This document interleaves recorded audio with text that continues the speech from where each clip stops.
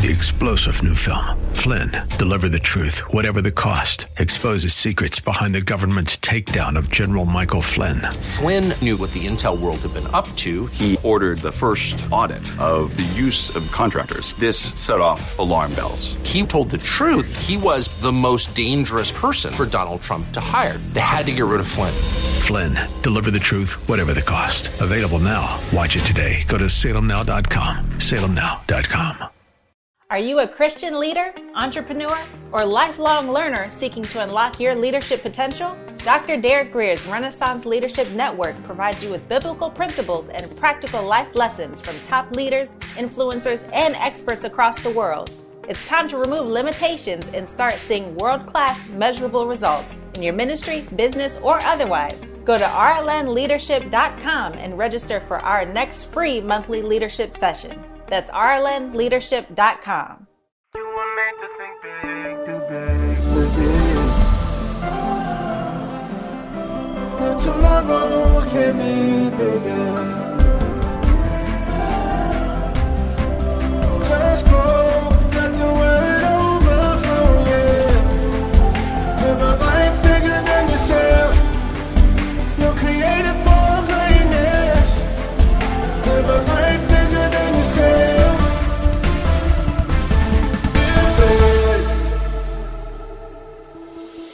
Hello, this is the Live Big broadcast. Today we will hear a classic message from Bishop Grier. We believe this word will bless you, so let's get into this classic teaching. Hallelujah. We are continuing our series on the life of Moses that we began, and we're going to learn a whole lot about probably the second chief character in all of the Bible. So open your Bibles to Exodus chapter 3 and verse 1. And now Moses was tending the flock of Jethro, his father-in-law, who just so happened to be the priest of Midian. And you might think you're lost, but God knows exactly where you are and who to connect you to. And, this former prince, this former general we talked about this, he's been reduced. He's not, in a lot of people's mind, half the guy he used to be. And at this point in his life, he's simply leading a flock of sheep on the backside of the desert. But here's something I know. Some lessons cannot be learned in the comfortable palaces of Egypt. Some lessons can't be learned, though you're tutored by the greatest minds in the world at that time. You know that he had the greatest instructors. Some lessons in life can only be learned on the backside of the desert. And I wish this wasn't so, but some of the most important lessons we learn in life, we end up learning them the hard way. And this was the case with our beloved brother Moses. Well, he's in the desert and he came to Horeb, which was the mountain of God. And this tells you a whole lot, because if you feel like you're in a dry place, if you feel like you're in a desert, don't worry, because you might be closer to the mountaintop than you ever imagined. So he's in this dry place, but he didn't really understand. He was really right next to God's mountain. And the angel of the Lord appeared to him in a flame of fire from the midst of the bush. So he looked and behold, the bush was burning with fire, but he noticed the bush was not consumed. Then Moses said, I will now turn aside and see this really strange sight, this fire that keeps burning, though there's not a lot of trees, a lot of fuel in the desert. He said, I wonder why this bush has not burned out yet. And we covered this last time. Moses' life may not have been the way he planned. Moses' life certainly didn't go the way the daughter of Pharaoh expected. It didn't go the way his mother and father expected. It certainly didn't go the way he expected. But what's important here was that even though his life didn't turn out the way he wanted, he didn't check out. And sometimes when we don't get our way and things don't go, we just check out of life and we just go into, I feel sorry for myself. I'm sad about this. I'm mad about this. We just kind of go into this malaise and the rest. But we see that this wasn't the case for Moses. He was still very much alive, very much attentive. And we see in this verse, he was still curious. Albert Einstein said, I have no special talents. That's a remarkable statement coming from one of the greatest scientists that has lived. He says, really, the only thing special about me is I am passionately curious. And we see that about Moses. He was, just messing around with sheep, but he's still curious. He still wanted to learn. He still wanted to see. He still wanted to understand. He didn't just give up, go home and watch TV. He was still engaged. So when he saw this sight, the Bible, it can't cover everything. So what it covers is important because the book would just be too long. And it said that Moses saw this, and we see from the very beginning, Moses was a man of action. The Bible said he saw this and he turned aside to take a closer look. And, this says a lot about God because almost everybody God's called, actually everybody God called in the Bible was busy. Peter and them were out there fishing, and Jesus said, come follow me and I'll make you fishers of men. Everybody, remember, Gideon was in the threshing floor.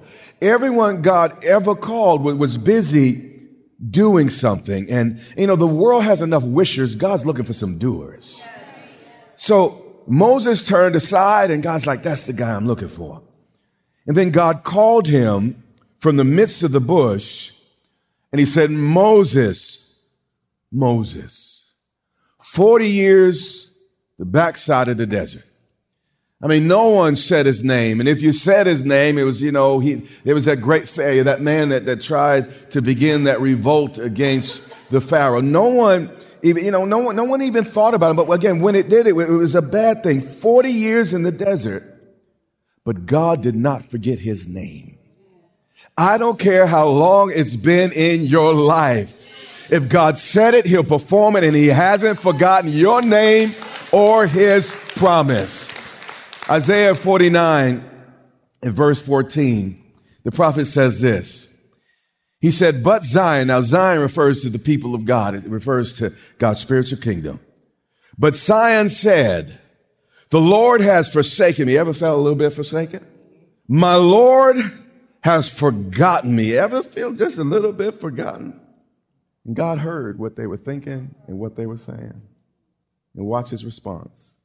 God said, can a woman forget her nursing child? What happened, when a mother has a baby, she begins to produce milk. And if that nursing child stops eating or drinking, her breasts become engorged, which is a very, very painful situation. Even if the mother's a mean mother, a bad mother, her breasts remind her she has a baby to tend to. So it says, can a woman forget her nursing child and not have compassion on the son of her womb? And the comparison here is God is saying, I'm more tender, more caring, more compassionate, and more unchangeable than even mama's love. I'm both Mother's Day and Father's Day wrapped up in one, and add Christmas, and you still haven't gotten close. And then God speaks, in his bodacious way, and I just love the way God is. I just love him. And he said, surely mama will forget. Surely daddy will forget. Yet I will not forget you. And then he said this, see, I have inscribed you on the palms of my hands. And what he's saying is, I have a tattoo on the palm of my hand with your name on it. Meaning God has my picture in his wallet. Every detail of my life, he is paying attention to all the time. And even if the world, he gets busy running the universe, all he got to do is take a glimpse at that hand. He said, oh, my boy Derek and Dumfries. My sister such that, my daughter there. And he says your name is inscribed on the palm of my hands. And then it goes on, your walls. Now this is blind to us because Isaiah was speaking to the people of God who had just come out of captivity, and their walls had been turned to rubble. The Babylonians had conquered them and knocked down their walls. And what he says is your walls, the rubble in your life, the situation in your life are continually before me. God thinks about your situation more than you do. So sometimes what I say to myself, you know what? Why should I worry? He's already, thinking about it. Why? Maybe I should let it go and let him handle it and work it out. Back to Exodus 3:1. And then Moses responded to the Lord that was speaking to him through this angel in this burning bush. And he said, "Here I am." Here's the question. Why would any of us run from a God who loved us like God does? That again would tattoo our name on his hand. Write all our days, the Bible says, in a book. I mean, he's so obsessive about us, he almost gets weird. Because the Bible says all the hairs on our head are numbered. He pays attention to every detail. I love my wife. I appreciate my wife. I celebrate my wife. But I had never watched her sleep and started 1, 2, 3, 4, 5. God's affection for us is amazing and it almost borderlines bizarre. The way God loves you and I. Skip to verse 7. And the Lord said, "I have surely seen the oppression of my people."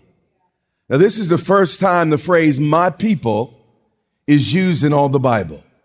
Before this time, God had individuals. He had Abraham, Isaac, Jacob. He had Noah. He had, Shem and Enoch and others. But this is the first time he reveals to us that he has a people. But then when he starts speaking about his people, meaning God is attentive to a multitude as he is to a single. He said, "I have surely seen the oppression of my people." They're not just messing with a people, they're messing with my people who are in Egypt. Now, it's a dangerous thing to mistreat people who trust God. God's people are a little bit like my wife. An odd combination of really sweet and don't mess with me all at the same time. A little sunshine mixed with hurricane. And that's who we are as the bride of Jesus Christ. Beat me down, but don't touch my wife. 1 Peter 2:10. Now you might think I'm just talking about the Israelites. You might think I'm talking just about the natural lineage of Jesus. But watch what 1 Peter says. "We who were once not a people are now the people of God." You and I are as much God's people and as much beloved as by God as any of the people that have ever existed. Exodus 3:7. And God speaking to Moses, he says, "Surely I have seen the oppression of my people who are in Egypt." So first thing we see is God sees. "And I have heard." So he sees and he hears their cry because of their taskmasters.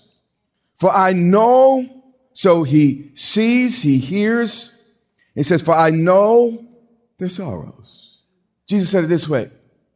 You don't have to talk to God in these fancy, long, big words. God knows what you need even before you ask. God knows the pain. He knows the hurt. He knows the challenges of his people. Like I said, every head on our hair is numbered, which is easy for me at this juncture. But God sees, knows, and hears it all. In a moment, that's going to make more sense. Verse 9. "Now, therefore, behold, the cry of the children of Israel has come to me." The language there is interesting. They had been in bondage for 400 years, but only at this point does God hear. How many had a problem for a long time? And you wonder why it doesn't seem like God ever really heard you yet.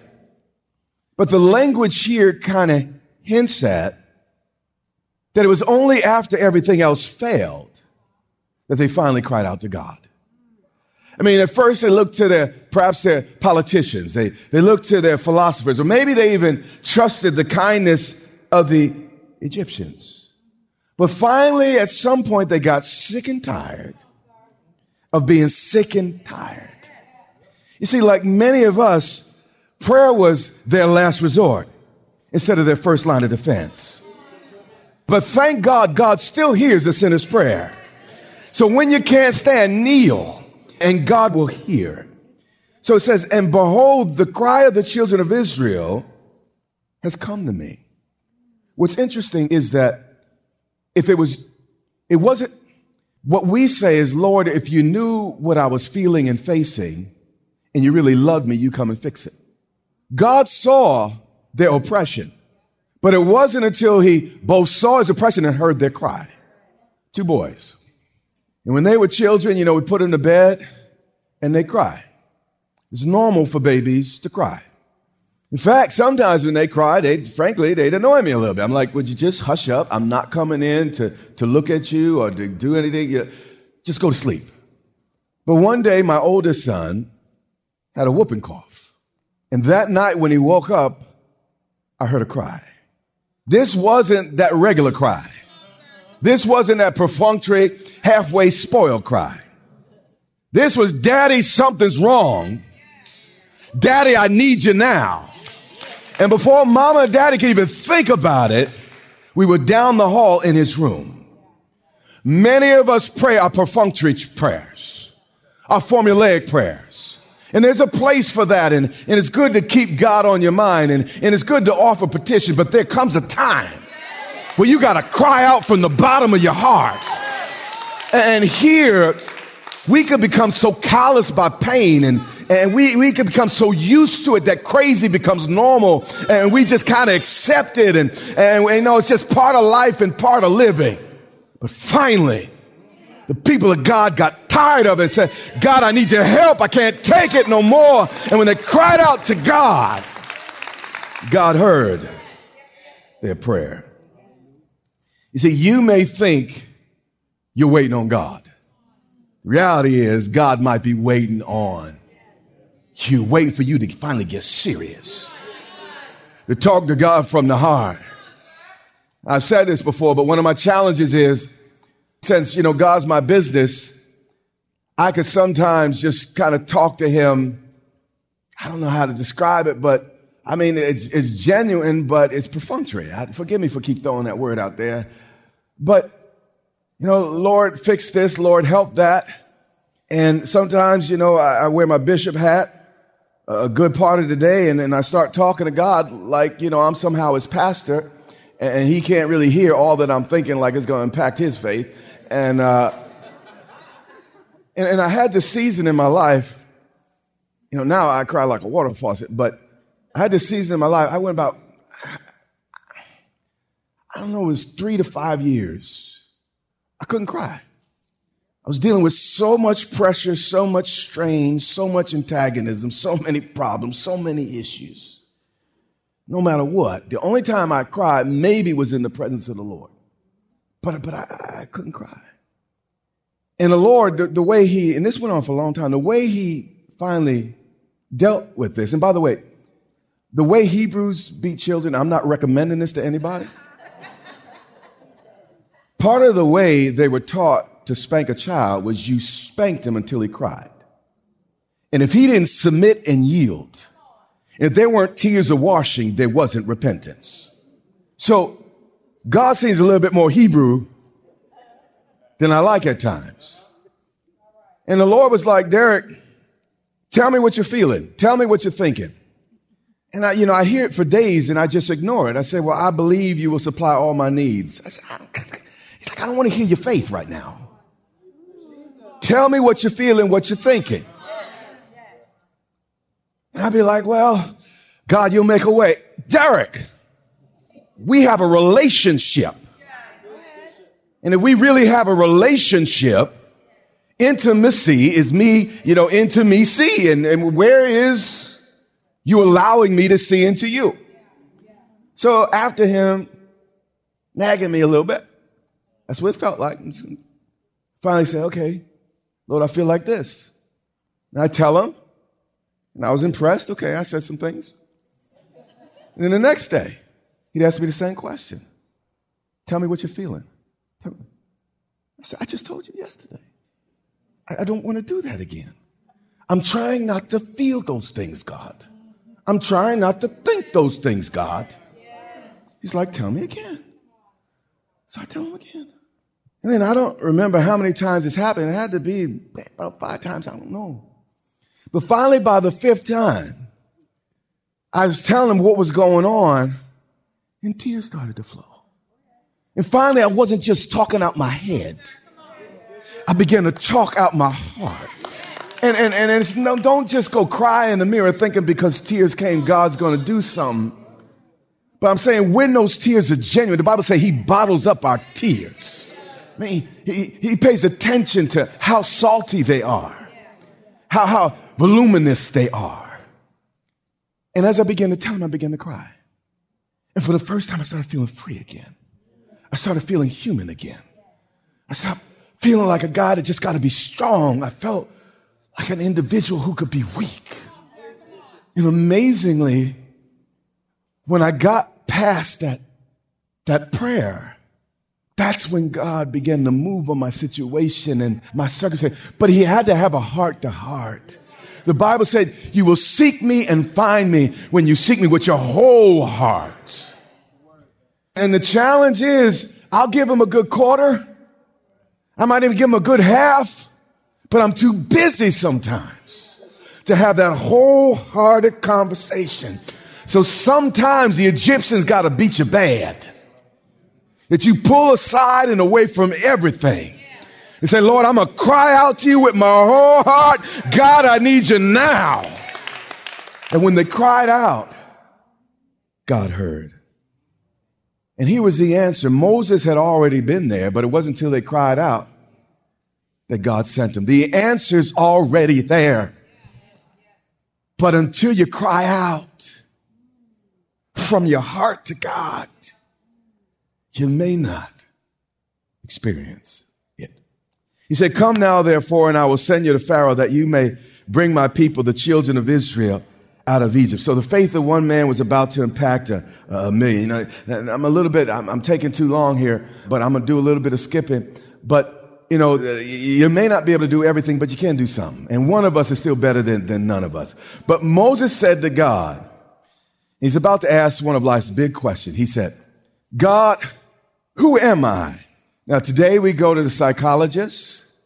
We go to the politicians. We go to our public school teachers. Dear God, help us. We go to our pop stars. We go all these places looking for our identities.